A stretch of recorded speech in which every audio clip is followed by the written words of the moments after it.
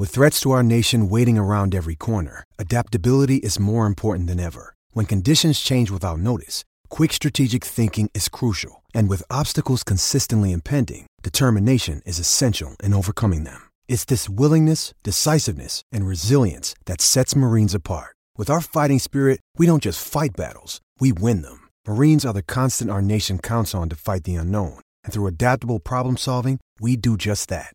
Learn more at marines.com.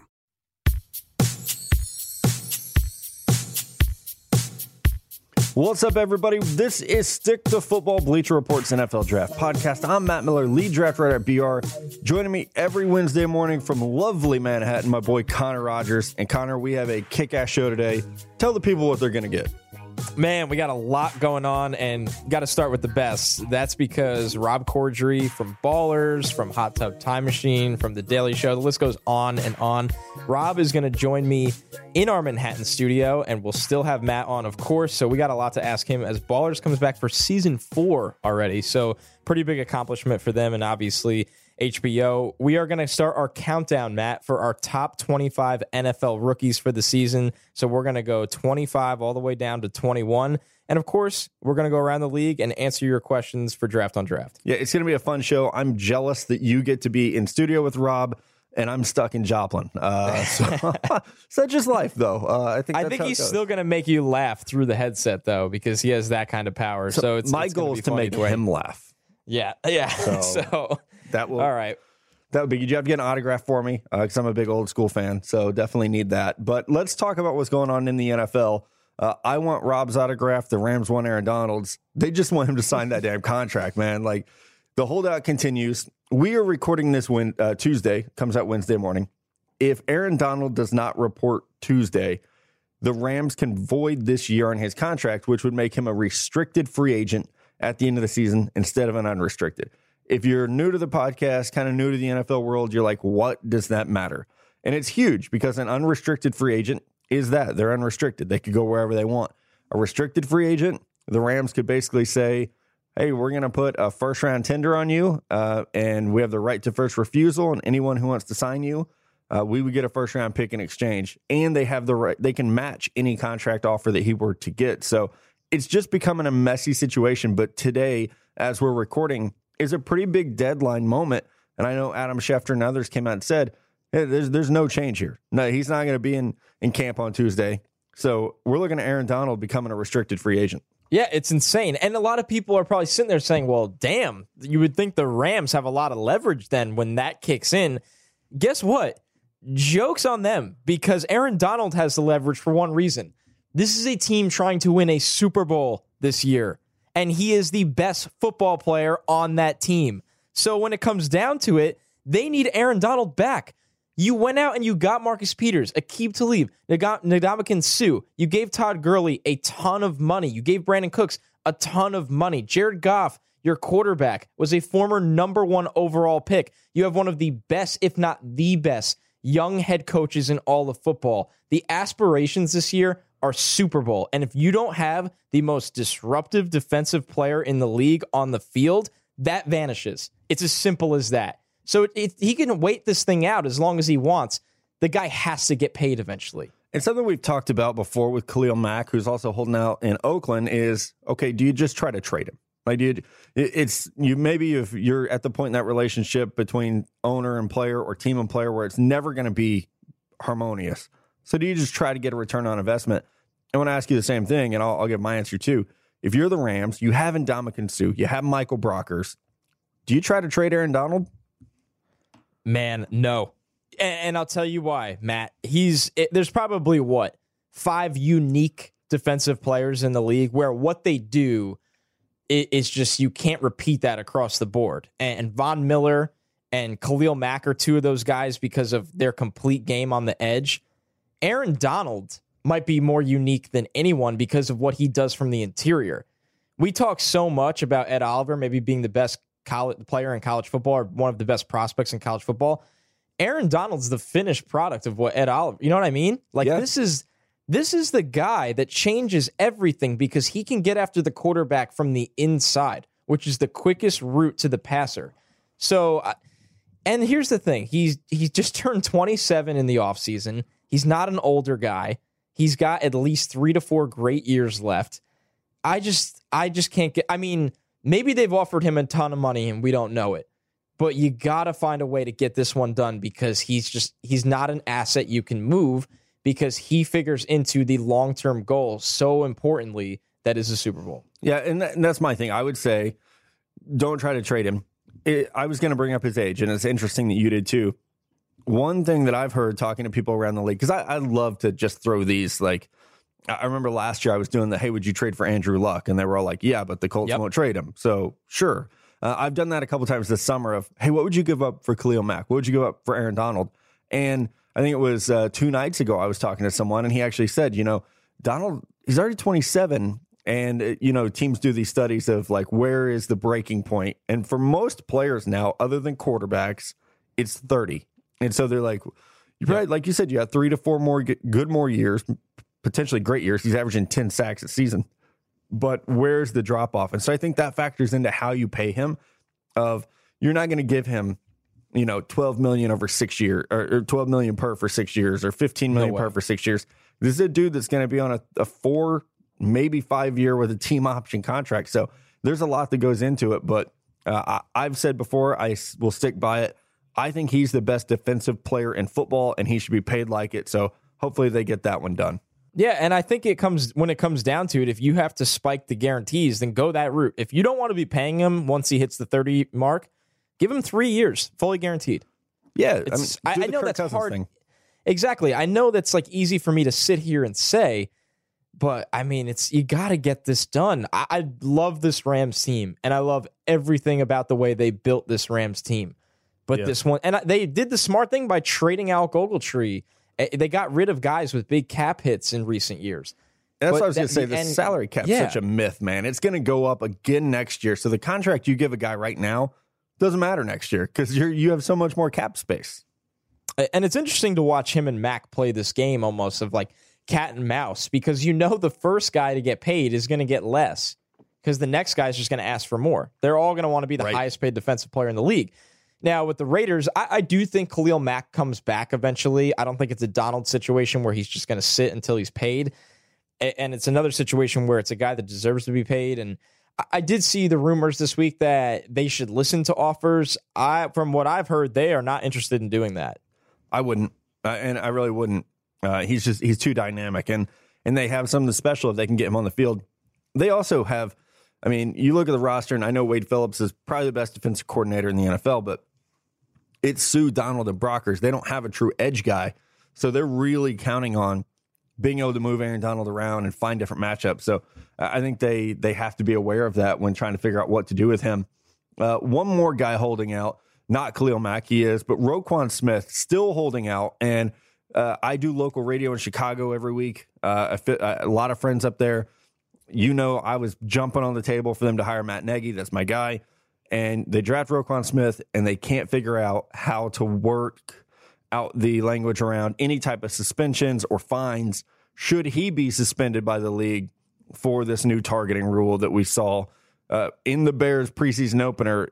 It got enforced kind of at a ridiculous level. Once again, we've discussed this a lot on Twitter and a little bit on here. I just think the Bears are wrong. I think that Roquan's agent is doing the right thing by protecting him against a rule that we don't know how it's going to play out. And when you're a top 10 pick, you deserve your guaranteed money to be simply guaranteed. No ifs, ands, buts around it. And it stinks because now this is what always crushes me with these things. And I know for fans, it's frustrating. But at the same time, a lot of people are like, he could change this by telling his agent to just get it done. Or if he wanted to be out there, he would. Roquan Smith is one of the most high-character players in last year's draft class. There is no question that it's killing him inside to not be with the Bears. But he simply can't take that kind of risk. It's not fair at the linebacker position to have the potential of those guarantees voiding out. Yeah, I agree, man. And I've reached out on both sides. It's interesting we're talking about these two guys, Roquan Smith and Aaron Donald. They're both rep by CAA, and I've had fans on Twitter say this is just what CAA does. They did it with Joey Bosa, with Darnold. They're just trying to basically create a precedent, draw a line in the sand and say, hey, this is we're going to change the game here. If so, I think that's their job for their player, is to say, if Roquan Smith looks at his contract and says, hey, I'm going to bust some dudes up, I'm probably going to get fined, probably going to get suspended, got to help me out. I get it. And the game is changing, and you got to protect yourself as a player, because guess what? Those teams will not take care of you.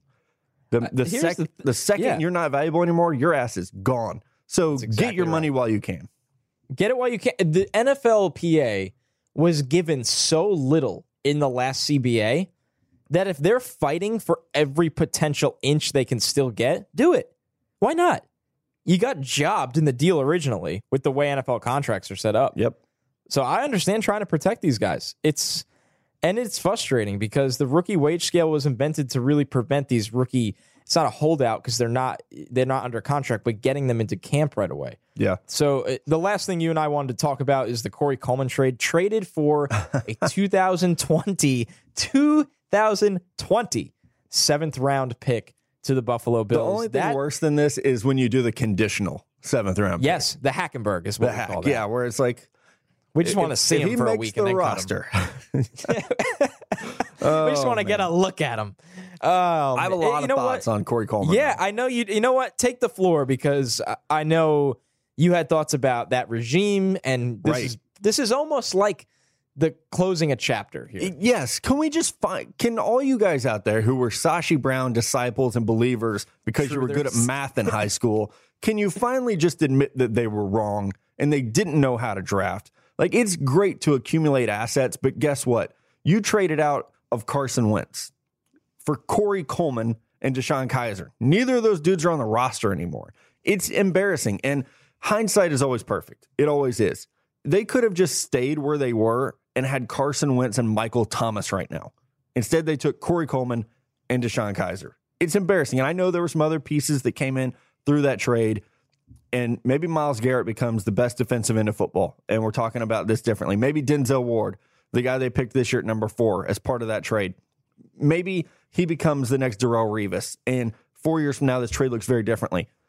But you still had to draft a quarterback this year at number 1, and you still don't have you had to pay Jarvis Landry. It's just embarrassing how badly they played it, and I think it's very telling that when you bring in respected guys like John Dorsey and Alonzo Highsmith and Elliott Wolf, that they look at this roster and say, shit, we got to get rid of these guys. And for Corey Coleman, I've dealt with it on Twitter for 2 days. People telling me, well, he played for the Browns. What did you expect? If he had played for these other teams, he would be better. Playing for the Saints, like Michael Thomas, is not going to make Corey Coleman understand the fucking snap count, which he kept getting wrong, or lining up just in the right spot of the formation. And this is stuff coming to me from people in that building, players as well, of, man, what went down there? Well, the guy doesn't know the playbook, and it's year 3. Like, that's a problem. And so I hope it's a wake-up call for Corey Coleman, but all this perfectly matches up with the stuff we heard about him coming out of Baylor, was that it was going to be very hard for him to learn a playbook and acclimate to the NFL, because he ran 3 routes in college, and he lined them in the same spot every time. And it's not like Hugh Jackson's running the most sophisticated offense in the world, but it's crazy to me that people are defending the Browns still when it's so clear they messed this up. That's the thing. People are trying to defend the player, and they're trying to defend why it didn't work for reasons around the player, not because of the player. When at the end of the day, Matt, you could speak to this even more. How many teams had Corey Coleman as a first-round player? I don't know one that did. I don't know. Yeah, I mean, when you top talk about 20. Yeah, right. When you have 15 or 16 first-round players, I don't know anyone that did. Yeah, and he went in the top 20. And I've been vocal about this. I do think this Browns regime, which I loved their draft, starting with Baker Mayfield, Denzel Ward, obviously Nick Chubb. There was a ton of players that they got on day 2. I really think they turned it around. But before this regime, the return on their investments was a nightmare. It started with the Trent Richardson trade, which they ended up getting a first-round pick back for. They used that first to go up and get Johnny Manziel. Yeah, they traded Barkevious Mingo, a former top 10 pick, for a 5th-round pick. Justin Gilbert, they dumped for a 6th-round pick. Danny Shelton and a 5th-round pick, they got back a 3rd. And then Cam Irving, they got back a 5th. Those were all first-round guys. Early. Embarrassing. and then a 7th for Corey Coleman. I think all those players I just named went in the top 20. And people want to know, why do you guys shit on the Browns? Other teams, the Vikings took Laquan Treadwell. The Redskins took Josh Doxson. Why are you guys picking on the Browns? Because you've won one game in 2 years. That's why we're picking on you. Because, well, I think, yeah. And your front office thought they were reinventing the wheel. They were so cocky about, this is Moneyball coming to the NFL. We're going to trade back and accumulate picks. It's like at baseball, sometimes you got to stand in the fucking batter's box and take your swings. And the Browns just felt like they were always too afraid to swing the bat. Like they didn't want to miss on a top 5 quarterback. So they kept trading back. And they could have had Carson Wentz. They could have had Deshaun Watson. Like they could have had Pat Mahomes. And I hope Baker works out. I really do, because I'm a fan. But it's a new regime making that pick for a reason. Yeah, and I think back to the Browns thing, it's not intentionally shitting on the Browns. The point, when we made this podcast, I think one of our goals, of many, but one of the main ones, was to discuss team building from behind the scenes. Right. To you guys, the listeners. And the Browns, there's a lot of other teams that are really bad at it, or have been bad at it. My New York Jets, before the Mike McCagnon regime, my 49ers were a nightmare at drafting, more often than not. But the Browns are the perfect example for us to show what not to do. And I think they're not going to be the example going forward. But before this 2018 draft, they were our perfect example of what not to do. All right, guys, as promised, before we talk to Rob Corddry, we're going to start our top 25 NFL rookies countdown for the 2018 season. I'm looking at the list. Me and Matt are very different. This was tough. Matt, I was telling you, I had to sit and start at 1 and go to 25 and write out the whole thing. Same here. I got out the legal pad, buddy. Started writing them down. It's tough because it's how you value the offensive line picks. Like, everybody's hyped about the skill player picks.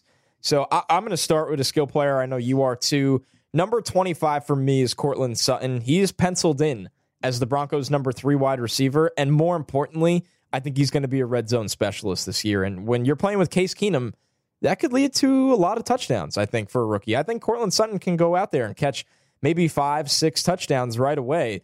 For a number 3 wide receiver, Chris Harris had a really good quote about how raw Sutton's game is right now. But he's like, man, when it comes to the 50-50 ball, he's got it. As good as the best in the league. So I think that was really promising. Chris, who's been a guest on this podcast, the guy tells it how it is. Yeah, he does. It's as simple as that. Love Chris. And that's a very good pick. I don't want to spoil anything, but Cortland Sutton might pop up on my list as we get down into the lower numbers. So, again, we're going rookie impact. So, not fantasy impact, but how they're going to affect their teams. Not best career. And some of these guys, spoiler alert, Baker Mayfield doesn't make my top 25. He's not expected to start. So totally fair take. It's about what we expect right away. And that's why Kerryon Johnson's number 25 for me. I think he is going to have a very big impact at running back in that Detroit Lions backfield. They needed someone like him. And I think we saw in their drafts last year and this year, really, that they're going to dedicate themselves to a power run game. You draft Frank Ragnow in the first round. You get Tyrell Crosby in the 5th. To bolster that offensive line, now we're going to see Kerryon Johnson. And he's there with guys like Theo Riddick, Amir Abdullah. I like Zach Zenner, but he's a role player.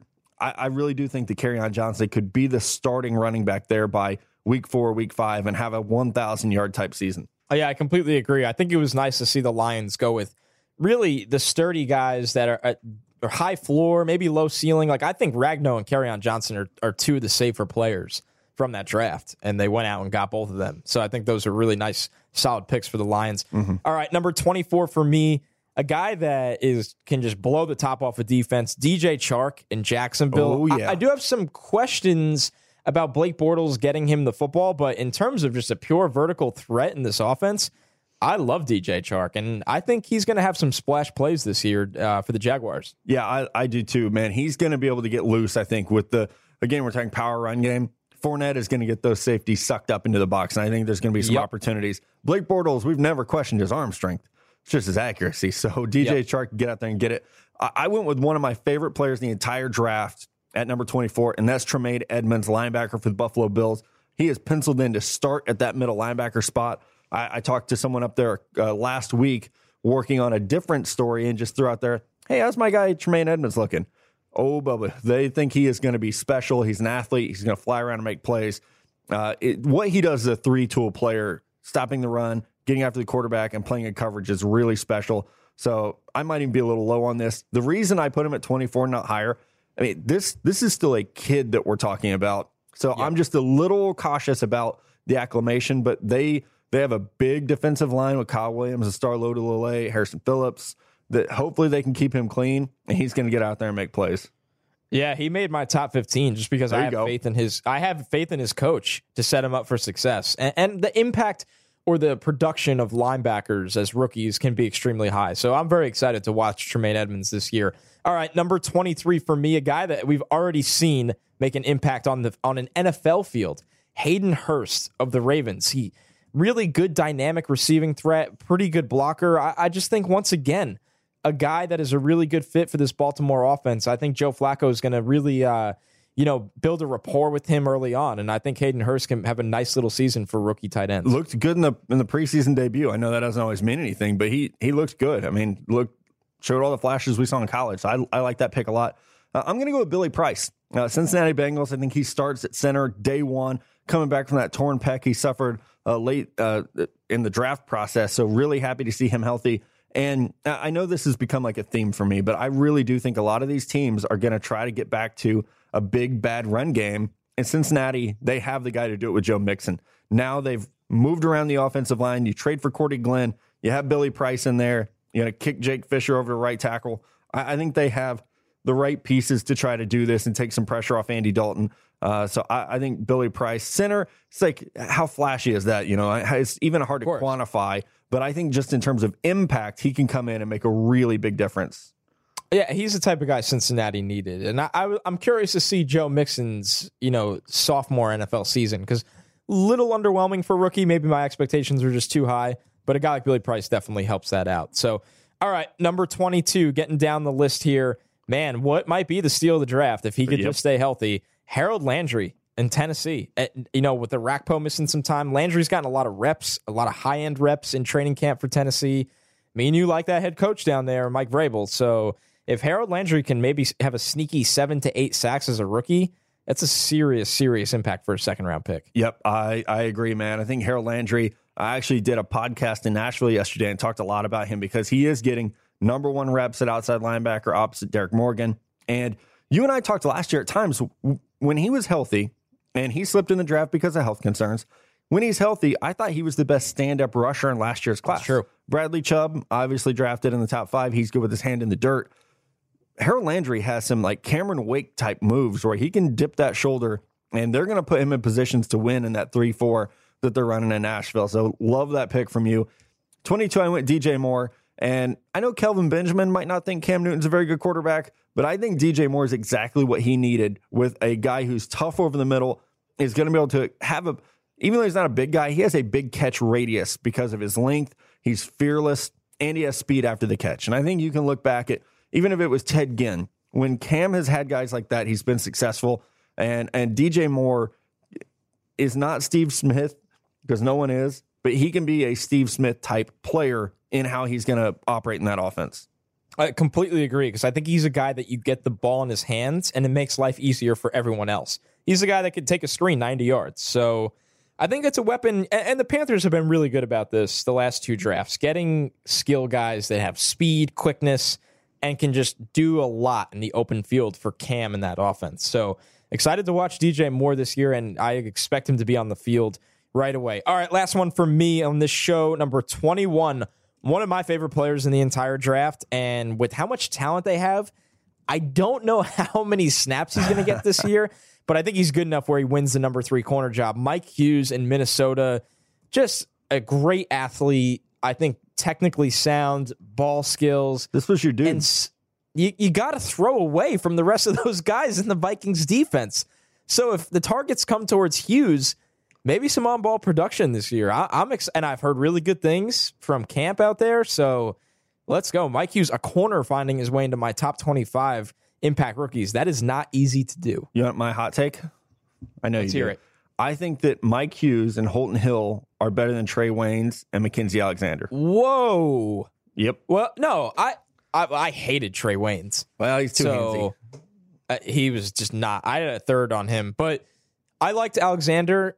I agree with you. I mean, I thought Holton Hill was a top at least second round talent. Yeah. And you tweeted it best. You said he's got to pass the piss test. It's not about what's on the field. Not at all. It's about being on the field. I thought he was a first rounder on the field. I'm with you on that take. I think it's completely justified.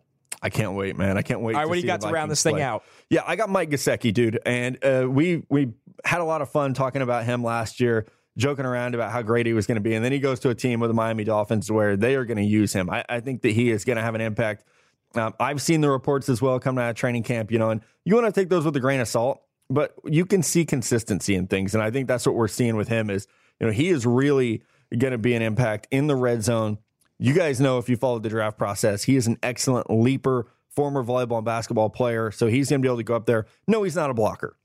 Don't put him in line. But he can do a lot of the things that Evan Ingram did last year for the New York Giants and do them, I think, with a little more polish in the red zone, a little bit more polish as a route runner. So I'm looking for big things from Mike Gesicki. I think he and Ryan Tannehill can have a nice little connection down there in Miami.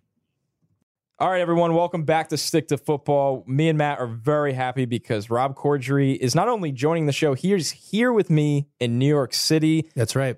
Season 4 of Ballers. Because I put in that little extra effort and got here. Every time. And flashback, Rob was at the old Bleacher Report office 2 years ago with Simpson Lefko. Yes, that's right. I was. Yes, I rewatched this morning. I was. So that makes me, I have to ask, season 4 of the show. Yeah. Congratulations. Thank you very much. When does it sink in that you have a hit show? Because you've done a lot of different stuff. And I feel like, how long does it take to know? Really, it's just like, it's no different. It's when they say it. Like HBO is like, this is our biggest comedy. And we were like, oh, okay. Cool. Yeah, so we're going to be So what do we get for that? Yeah. Well, what do I do? I get a car? Do I get a Porsche? What? That's awesome. Well, judging from the trailer too, obviously the show seems to be taking on a new setting, correct? Yeah. This season, you guys are going to be is it all LA? Yep. Well, we shot Miami the first 2 seasons. Yep. Last season we shot in LA, but doubled it for Miami, like with a lot of green screens and stuff like that. We just shot at the beach. So it looked. We pretended it was Miami. This time, yeah, right. This time around, it's they just dropped all pretense, and they're like, they're in LA. Who cares? We just can't afford these. We're done. These green screens. Well, that's the whole. Steve Levinson, the creator of the show, he's the perfect example of one of those creative guys that is a great producer, and he writes what he loves, and he loves these he loves surfing.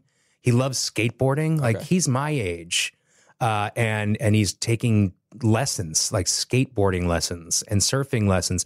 So it's like he just wrote his love into the show, and it shows. I think that's why the show is so good, is because he's writing about what he's obsessed with. So yeah, we buy a extreme sports management company. That's awesome. So different. We're doing that. So different. You guys have done. Well, football is in a lot of the other stories, so you're still going to get that fix. But my storyline this year is so far from football. You just can't get rid of Terrell Suggs, though. Get rid of T Sizzle. He's always hanging around. Oh, I swear to God, he's probably here. That guy's him. That guy's the best. Oh, I know. That guy's the best. Yeah, we'll get him on next. He got home. Well, you try getting a word in edgewise. I challenge you. He's one of the best improvisers I've ever worked with. Well, that's something I wanted to ask you, and I know Matt wants to jump in a second here.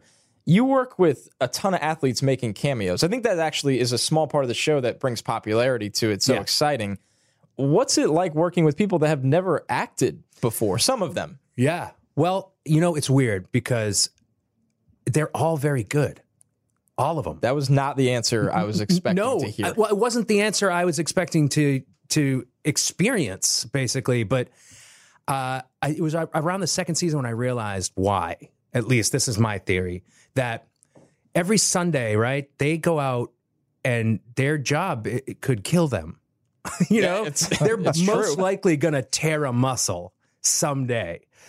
Acting compared to that is super easy. It's just saying lines believably. The comfort level, you know what I mean? And everything. Yeah. So I think they're nervous at the top, and then they realize, like, oh, this is not digging holes, and they ease right into it, man. That's awesome. It's really not that hard. That's not what actors will tell you it's very hard. I don't it's not. believe that. It's not hard. Rob, I wanted to ask you, man. Obviously, we're all excited for Baller season 4, but I think most people, definitely my first introduction to you as an actor was, you could correct me if I'm wrong, but I think your like breakout was Old School, which is a classic, like one of the most quotable movies of all time. And I would kick myself in the ass if I didn't get to ask you about that experience. I'm so glad. And just, I mean, for that to be your launching point and it to be one of the greatest movies, in my opinion, of all time. It's a good movie. I love that movie, but I don't know. It was hardly like, I don't even say anything in that movie. It was my first movie. We had lines, like the older guys in the fraternity had lines, but they tested it for audiences, and the audiences just didn't get it. They were like, "Why are these old people here? So what's the bald guy in a fraternity again? And why is he talking?" So they just cut all of our words. So when people recognize you, what is the common like that? Oh, is it, from Ballers, or is it from Daily Show, or obviously Hot Tub Time Machine is? That would be my pick for the most. I get probably like Lugal more than anything. Yeah, that's what we were talking about in the makeup. I'll hear that like being yelled across the street at me. And then, but it's weird. Like I'll have to admit, I profile people. Okay. Like if you walk up to me and you're like, you look like Alan Alda and you're from the Upper West Side and you have a NPR tote bag, it's probably the Daily Show. If it's, if you're between the ages of like 35 and 20, normally male, it's Hot Tub. And this is a weird one. If you're a Latino man, it's usually Harold and Kumar. I don't know why that is. You have this down to a science, too. No, I've thought a lot about it. Yes. Actually, W was on yesterday when I was working. How many times do you get it from that side of the table? Because that was just the first time. You asking me right there was the first time ever. Not a lot of Ari Fleischer fans out there. So stepping away from the show, I know you're a Sox and Pats fan. Yep. A lot of success between the both, especially right now with the You're Sox. saying that like I have to apologize to you. Well, I'm a Jets fan. Okay. So I'm not a Yankees fan, though. I like the Jets. Of course you're not. Yeah, I'm a Mets, right? Done. Yeah. You're a New Yorker deep down, so you know the deal. I get it. Is there one you enjoy more than the other, or is there a rise that you've enjoyed more than the other? Because both franchises have really bounced back in ways we've never really seen before. That's interesting. I realized lately that there is a part of me that misses not having won a World Series in a way, and that's so lame to say. It's so lame. Jealous. Like they like the best team in baseball right now, and I'm like, oh, I remember when we weren't winning. It was more fun, but it wasn't. It was just different. Now we're kind of the bad guys. In a way. Are. Well, the Yankees are always the bad guys, right? Always root against the Yankees. So which would you rather see, though? A Sox series or another Pats Super Bowl? Well, we're going to get a Sox series this year. I don't have to worry about The that. confidence. I would like another Pats. I would like Brady and Belichick to win another one together. I think that'd be really cool. Don't you worry they'll like ride off into the sunset together, though? Yeah. I kind of hope the clock is ticking there. So we should squeeze in as many as possible because we've worn out our welcome, to say the least. But I love, like, having been a Red Sox fan my whole life, and they were good guys. They were like practically America's team for a while there, like the Cubs, It's the underdog. Yeah. Too. We always get behind the underdog as Americans. Of course. And I hated the Yankees, couldn't understand why anybody would root for the Yankees. But then, and I wasn't as big a football fan as I am now. So I was, and then when I was rooting for the Pats, I realized like, oh, this is the thrill of rooting for the bad guys. It's awesome. I love rooting for the villains. You against the world mentality. And that's how they are as a franchise. It's always them against the world. Yeah. And speaking of them against the world, I'm sure The Rock is going to make a movie soon that's him against the world. But what's he like to work with just on a base? Yeah, getting to see someone who went from, we talked about him earlier. He was like just a football player. And then, this guy's going to wrestle. And then it's like, he's going to try to act. This is going to be funny. and now he's literally the biggest person and thing in the world. Yeah, we were talking about it earlier too. It wasn't he was in the Tooth Fairy, right? That movie years and years ago. A long journey from the Tooth Fairy to where he is now, like the highest paid actor in the world. It's crazy. I don't know. I having known him now, I believe it. Like the guy was gonna succeed. He'll succeed at whatever he does. He's that mentality. Like I really envy and then can't stand because I envy it. Like, because I don't have an ounce of that in my body. But your guys' dynamic is so good because of like. Of course. Like, oh no, we get along really well. It's just that like I'm like, ugh, of course you're doing this and this and this too. Oh, and you have a documentary on this about prisons. Yeah, no kidding. You know, the guy can do anything. He doesn't get tired. So I'm from New York, and I was reading up on when you moved to New York. Yeah. And I know you probably get this a lot because, of course, the Wikipedia says handing out the Mexican restaurant menus. And Meninito. I need to ask you about the security guard job, though, at the Met. Yeah. You were like the first night at the museum. Is that how this was, or you just? It was more like uneventful? It was more like daytime at the museum. It was basically me and my best friend at the time, and all these old salty dogs that have been there for years.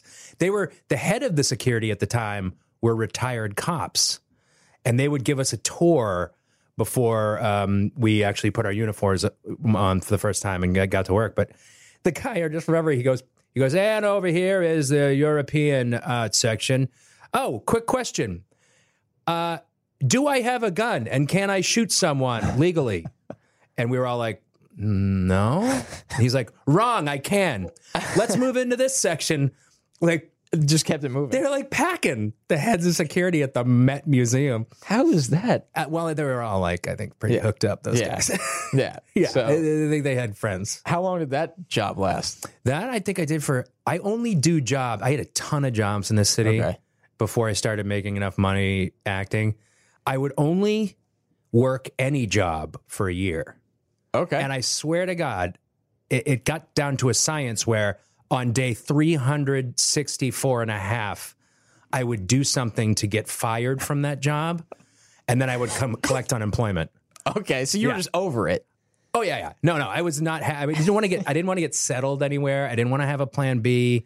I was working at Goldman Sachs, making great money. It's like somehow the assistant to the assistant to the assistant of the general counsel. So the assistants there have assistants. I mean, I believe that. Yeah. So but I couldn't believe I was in this position. I'm making a lot of money, and after a year, the day of, I put my feet up on the desk because I knew that would piss my boss off. Sure enough, fired the next day. Told not to fired. Wow. Not even a warning. Called at home. Not even a warning. Nope. Do not come back in. That's unbelievable. And I was like, God, it was almost too easy. That's unbelievable. So we're obviously really excited for the show coming up in a new setting, which I think brings new cameos. Can you spoil any cameos for this season? Jared Goff already came out and claims he's on the show. Yes, yeah. Because he's like, it was so local for us. He goes, I drove down there for an hour on set, and I was good to go. You could probably expect a lot of him over the next couple seasons. Okay. Gurley would be great. Maybe you guys could actually get Aaron Donald. Yeah, well, someone's got to find him. Yeah, he needs some money. Someone's got to pay him. We'll work on it. This season, no. Like, there were cameos, but they were all guys I didn't like. They're all famous surfers. Yeah, I have no idea who those guys are. I wouldn't know either. We did work with this one group of kids, this like skateboarding collective called Illegal Civilization.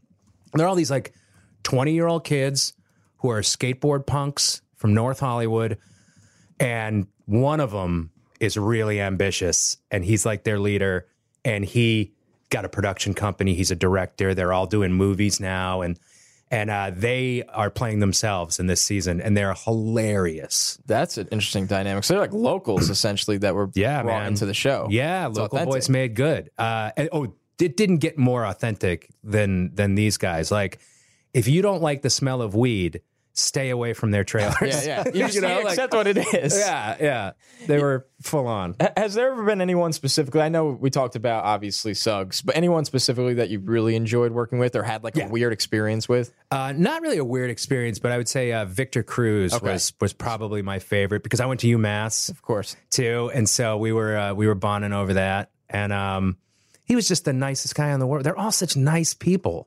See, that's and that's what people always mix up too, because we have obviously athletes come in here for the shows, and they're just always not what people expect. I think because there is a certain, except for the outliers, there is a certain like decorum that they have to follow. Like they wear suits to the games, and they're raised in a way like to be that discipline. They are often also very polite and very personable people. So one thing we do on the show with every single guest, we ask them 5 really random questions to close out the show. Great. And it's called the Gauntlet. Let's do we're it. putting you through the Gauntlet. Let's run it. All right, these get weird. I'm going to be a ninja when it comes to this. Oh, Go. well, this is This is definitely your arena. Yeah. I'm going to ninja the gauntlet. Number 1. If you could have one superpower, what would it be? Flying. Okay. Obviously. Okay.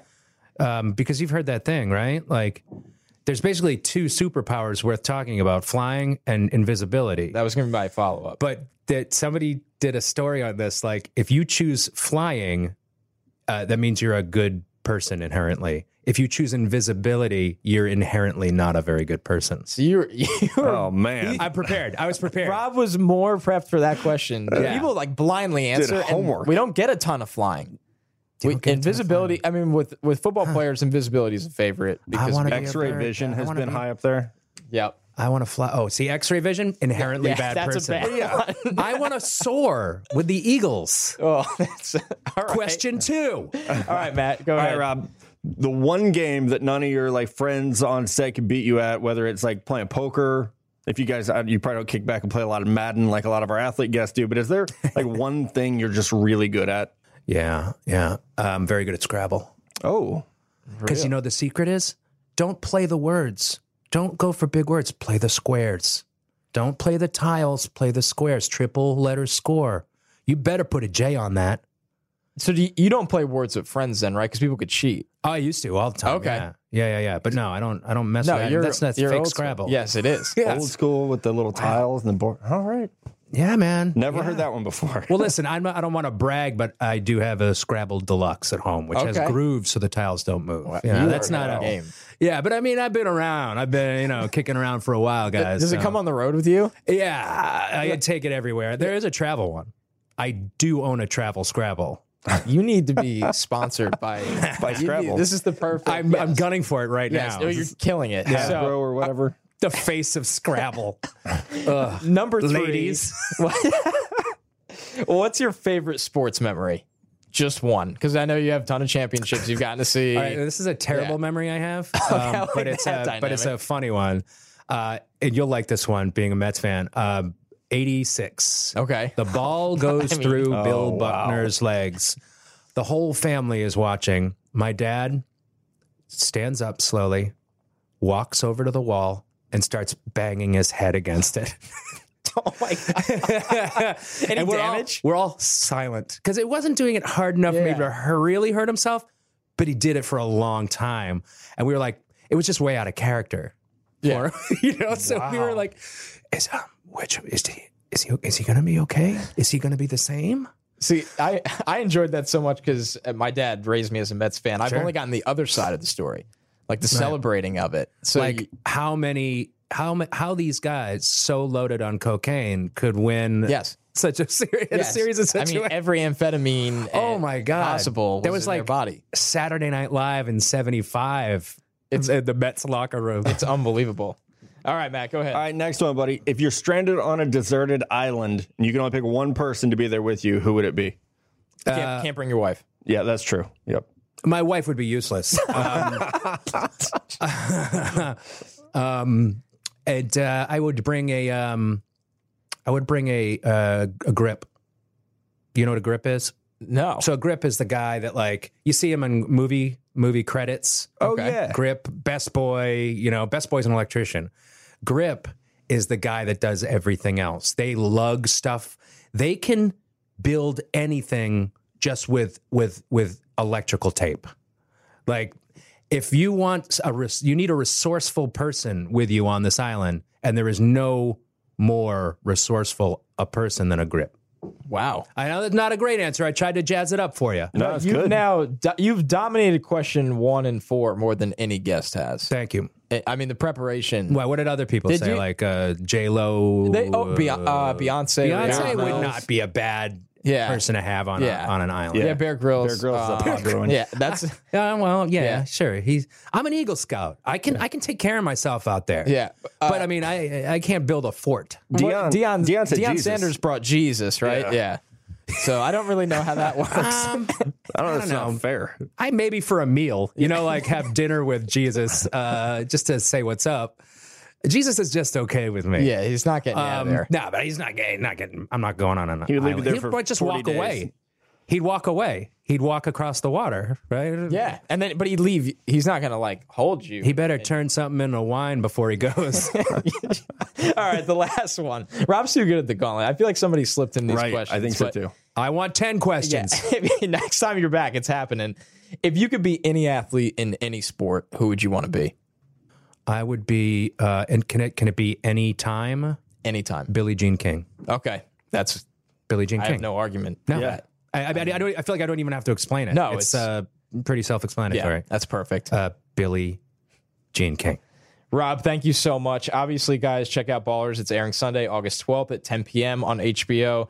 Ton of fun. The guy. Wait, what do the athletes say when you ask them what athlete would you be? It's actually. It's always somebody that they grew up watching, right, Matt? Yeah, okay, I so mean, they- you know, does the anybody ever obvious say ones. themselves? Michael No, but Jordan, it's- Magic Yep. Johnson. We've Yeah, had okay. Billie Jean Okay. King before, actually. I wouldn't be. I'd be Bo. Oh, That'd be pretty cool to be able to walk on walls. yeah, and literally play every sport yeah. if you want to. Yeah, I could do that. think- that'd be my number 2. Yeah, we have had a Billie Jean King before. So Was it a dude? no, was it Carrie Champion? It was, yeah. Yeah, it was Carrie Right. Champion. You're so- all right. Well, I'm the first dude. Yeah, you are. I You- nailed it. You made a lot of landmarks on the show. Did I win? Yeah, no, you won. Yeah. We have a stick to football winner, folks. The Yeah. first one. Get We him are a giving hoodie, out the Connor. stickies. We're giving out the sticky awards at the end of the year, and All right. you might. I want my face up on here Yeah. and the word champ under it. Something tells me you're going to be sent some hardware, and you're going to say to all your people, "Who the hell is this? What is this? This is garbage." It's going to be like Scrabble tiles that spell out sticky. And yeah, it's going to be That'd special. be terrible. All right, guys, stay tuned. So We'll many be back Scrabbles. after this. All right, everybody, welcome back. And thank you again to Rob Corddry for going and hanging out with Connor. I know that is no fun to do. So thank you for taking one for the team, Rob. We appreciated it. Oh, man. Love that, dude. Definitely check out Ballers. It comes back on HBO Sunday nights starting August 12th at 10 p.m. So I know I will be watching it. Connor will be watching it. Hopefully you guys do as well. But let's shut this sucker down with some draft on draft questions. Y'all were great this week on Reddit and on Twitter. So thank you for being there. And our good buddy, Anthony Mongaluzzo, wants to know right off the bat, how would you describe the differences between the quarterback and coach relationship with his relationships with other players on the team? And is the relationship with captains similar to what it would be with quarterbacks? And Connor, I think it's really different team to team. You know, you have those like the Niners and the Rams where they are coached by guys who have been very involved with quarterbacks. That relationship's going to be different than maybe like John Harbaugh, who came up as a special teams coach and is used to really getting in there and working with all different types of players. So I think there's always a level of trust and an expectation and more communication for sure. But I don't know that like Bill Belichick and Tom Brady are the closest two people in that front office. That's a bad example. But I don't think Todd Bowles and Sam Darnold are going to have a different relationship than Todd Bowles and Jamal Adams. Bowles is a guy that's going to be hands off and let Jeremy Bates doesn't even have a quarterback coach. Like Jeremy Bates is the offensive guy in New York with the Jets. So Jeremy Bates is with McCown, Bridgewater, and Darnold all the time. Bowles is going to worry about the overall discipline and management of the team, but he's a defensive guy. And like you said, his relationship with Jamal Adams. So you kind of nailed it. It's a case-by-case basis. Coach player relationships, really, there's so many variables that go into it. And once again, it's just a matter of what they specialize in. Now, some coaches are more vocal than others, of course. I think we've seen on, various things, whether it was the end of All or Nothing that season or just even the clips that the NFL posts. Sean McVay is very I don't want to say in your face because it's not that, but like very personable with his players. And it also goes back to the guys like 32. He relates to the players a little He's more. the same age, so yeah, exactly. So it's a great question because there's no one true answer. All right, another question from Reddit. You guys have really been killing it on there. Sports Fiend. Which school do you project will have the most players drafted in 2019 based on what you guys have researched from the position groups across the nation? Alabama? Yeah, Alabama's a safe bet. I think Clemson will have another good year. Yes. Wisconsin will be like a low-key third on that, I bet, because they've got 5 offensive linemen, some good linebackers, a good corner. Yeah, Alabama's a pretty safe bet. So. Michigan has some sneaky... Michigan does. Because they're not, like, besides Gary, maybe they're not premium prospects. Right, like Bush and Winovich are good players. Those guys are going to get drafted, exactly. Yeah. So when you look at it from that end, Michigan's going to have the numbers, of course. Penn State has some players, of course. Notre Dame has some players, but it starts with Alabama. It really does. It's amazing. Yeah, and Ole Miss might have 2 dudes in the top 10, so they've got some talent there. Ohio State is obviously going to have good players. Yes. Nick Bosa and Draymond Jones just on the D-line are going to get drafted very highly. So it's the same old schools you're used to. Are going to be back up there again.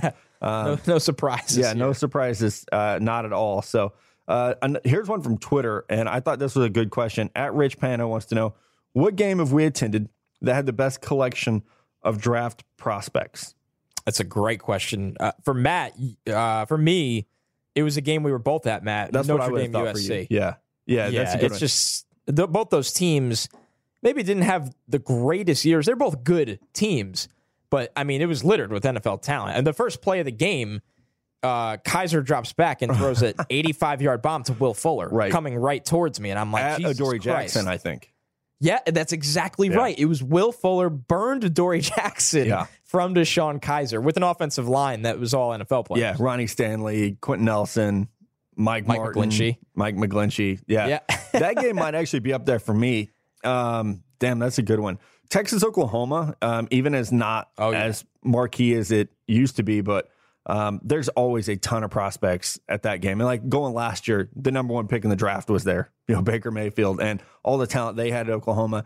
Texas even had a lot of guys drafted, even though it was I guess, I don't know, it's called a down year. It's just who they are now. But that game had a ton of talent. But that USC Notre Dame game was probably the most talent I've seen on a field. Yeah, that was a ridiculous game. It was so cold that night.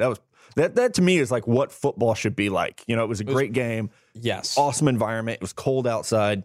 And we tailgated beforehand. I mean, even when we saw Ohio State come to Rutgers last year, we were on the sideline for that one. I mean, Ohio State was an NFL roster that year. And of course, Rutgers had Kamiko Ture. Yeah. But it's like, damn. Like you look at Ohio State, and like we were even around a couple of scouting guys that were like, that's a squad. Like the look of that squad. Yeah. Yeah. All the talent. Just in warm-ups. You're like, oh, yeah. Shit. You get a feel right away. Yeah. So that's a good question too. I like that. I think this year we will we'll best some of those games. I know we're not ready to announce travel schedules yet, but I've heard some of the things you're going to try to do, and I know some of the games I'm going to try to go to. So I got a feeling we're going to beat that this year. Without a doubt. All right, this next one from at Axel Jansen 1. What makes a successful wide receiver in the NFL? What skill set do you look for when evaluating talent? That's a good one. Matt, I know you got a lot of thoughts on that one. I don't think it's just one thing, but obviously the most important thing is can you catch? And not just, it's wide open, let me catch this, but can you catch in traffic? Can you adjust your body to make catches away from your frame? And some of it's just, can you anticipate where the throw will be? So I think that when you talk about can a guy catch, there's a lot that goes into that. And I think secondarily would be separation. You have to be able to separate. And you don't have to be Antonio Brown out there or Tyreek Hill in terms of speed. You don't have to be Calvin Johnson or Julio Jones in terms of size. I mean, there are a lot of different ways to get open, whether it's speed, size, or route running, but you got to be able to get open. And so those are the two things that anytime I watch a receiver, those are the first two things I watch for is just to see that of, okay, number one, how well does this guy do just adjusting to the ball? Do you look natural bringing it in? Do you struggle? Even like Anthony Miller last year is maybe a good example of this, a guy who's not very big, but was able to get open through quickness and just subtle moves in his route running. Like he could set DBs up. But I thought at times he kind of struggled to bring the ball in, and he didn't have a lot of drops, but he had a lot of bobbles. And so that's something I look at to just how natural do you look bringing the ball into your frame. And that can be, a pretty big difference maker and a grade for me. Yeah, I completely agree. I'm trying to run through like my head some of the different receiver prospects that I've loved over the years. One of the first years I went really in depth with the draft was the Odell Beckham, Sammy Watkins, Mike Evans year. And I think that, Brandon Cook, that was just loaded throughout. I think Allen Robinson and Brandon Cooks were in the same class. That was such a cool class because you got such a different prototype of everything. Like Mike Evans was the big bodied, it doesn't even have to separate to catch the ball kind of player. Odell was rare, the type of player he was, but Watkins can win vertical, can win with the ball in his hands. I thought was a really good route runner. It's so interesting when you look at, you get a feel right away. Like last year, there was a lot to love about Calvin Ridley and Cortland Sutton, but it wasn't necessarily the same feel as those guys. So it just, the rounded out game, but you have to be really, really good at something, because if you're average at all of those things, that's kind of what gets shut down in the NFL more often than not. Yeah. Yep. You can't just be fast. You can't just be big. No. There's a lot more that goes into it. Most of the time, if you can run routes, though, you'll fit a system like New England. Yep. Yeah, that's a very good point. And sometimes it's just, and being smart, like route adjustments on the fly, like if you can master those, that makes such a huge difference in your ability to get on the field. Last question from @the Chris Klassen on Twitter. How many pieces of your favorite team's merchandise do you own? So I do not own a single piece of 49ers merchandise. Okay. I don't wear NFL stuff. Like I grew up a Niners fan. If I was pushed, I would still say I'm a Niners fan, but I don't own anything. I have a couple Royals jerseys. Yeah, I'm kind of the same as you. I don't have any Jets jerseys. I have like a couple dry fits, and then I have a Doc Gooden Mets jersey that I'll wear to games. I have a Leach Rangers jersey when I go to the Garden. I have a Predators jersey. Yeah, like hockey and baseball, I like having the classics. Yeah. Football, I'm not a football jersey guy. No, because you're a grown man. I'm just not. Exactly. It's not. And people, I actually tweeted about this, like my jersey rule. And then people were like, can you explain this? And I was like, I don't wear football jerseys. Like, yeah, I don't either. Now, I think one day I'll be a collector of football jerseys when I build like a home office or something like that I would frame on the wall. If like, to me, like there could be like legendary ones, like Jamal Adams LSU jersey. I hope that one day is a legendary jersey. Yeah. But I would never wear a football jersey. I have an autographed John Taylor. And it's a perfect example. It's in my like basement at home, like my basement setup. But I would never wear it. Like I'm going. It's just when we all go out and tailgate at Chiefs games. Like I wear I usually like going to Colts. I wear a hoodie. So yeah. If it's for you, I'm not shitting on people. Yeah, I'm not shitting on people that enjoy it. It's personally not for me. So take that for what. But Royal stuff, I probably have the most of. I would Same say. with me with I don't think I even have any like Texas Longhorn stuff. I used to wear a hat a lot, like a gray Texas Longhorns hat, but I don't even do that anymore. So if you guys want to send me some stuff, that'd be cool. But yeah, like baseball is different to me. Like I have multiple Mets hats, and Mello like and I have had this talk before. Baseball, like MLB, does a great job coming up with stuff for you to wear. I think NFL stuff is so gaudy and weird. Like I have a 3/4 sleeve Royals t-shirt that I just really like the t-shirt. It doesn't matter that it's Royals. Like it's comfortable. It looks good. But yeah, with NFL stuff, it's like, how big can we make these logos? And I feel like baseball is more about the town. Like a Royal shirt's kind of like a Kansas City shirt, not, and yes, there's like a lot of, it's nostalgic. I don't know. It's just done differently and I can't even really explain it. And like hockey sweaters, I absolutely love. Yeah. I think it's a good look. I think it's comfortable. And, I think that should be the iTunes review question this week, too. What is your favorite team merchandise you own? Yes. Whether it's a classic jersey, whether it's a go-to. Like, my Doc Gooden Mets one, like, it's so easy when I go to a Mets game. Unless it's like 95 degrees, then I'll wear like a dry fit. But it's just, I know that's what I'll wear every time. So if you have something like that, and it could be, don't be scared if it's a football jersey. Yeah. We're not going to make fun of you. Our mind. It's fine. Yeah. Yes. Yeah. Tell me why I'm wrong. Yeah, I would love to hear that. And also, if you have a Bo Jackson Royals jersey, that makes you one of the coolest people in the world. So it's amazing. Those are great. All right, man. That is our show for the week. Thanks again to Rob Corddry for coming on. Can't wait. I already got my DVR set to record Baller, so can't wait. Going to be a lot of fun. And, because we need more opportunities to see The Rock. He's just not doing enough these days. So excited to get a chance to see him. Kind of forgot what he looks like. If you can go to the movie theaters these days and not know anything playing and just go up to it and be like, oh, I'll take a ticket for whatever's playing with The Rock in it right now. And you could probably see two movies. You might get the double. They might be like, okay, well, which one do you want to go to? It's good for him. Make the guy that money, man. My goodness, what a career it's been. All the credit in the world. Remember when he was a wrestler? It's unbelievable. I bet there are people listening to the show who don't remember him as a wrestler. They know him as a movie star. Oh, with that, there are definitely kids that never lived through that. Right. Like The Rock was always the classic, he did play football at Miami, and now he's a wrestler, and he's the best wrestler. And then it became The Rock's going to try to get into acting. We're going to see how this is going to go. And it was a slower start. And now he's the biggest star on planet Earth. Yeah, he's the amazing. Forbes most marketable person on planet Earth. The Rock and LeBron are the two people that we all are yeah, they're great, but no, they're really great. Really great. That's a different show. So good. We'll get into that. They're not just good at what they do, they're so good at so many different things. Yeah, it's a lot of fun today. Yeah. It was good catching up. Just me and you. It's been a while. So, I know, and you got to deal with me in person next week, so get ready for that. Is that next week? Not on the Wednesday show, on the end of the week for the Friday show. God, I got to clean. I will be in Joplin, so get ready. My liver is preparing. I'm ready. I'm going to have to take it easy this week just to get ready for next week. Okay. Yeah, okay. And if you guys do miss us Friday morning show, we will continue our college football top 25 countdown, getting you guys ready for kickoff. I'm sure we'll have some preseason thoughts as well, so check that out. Thank you again for hanging out with us, for all the good questions on Reddit, on Twitter, on Instagram. We definitely appreciate you all, and we will talk to you very soon.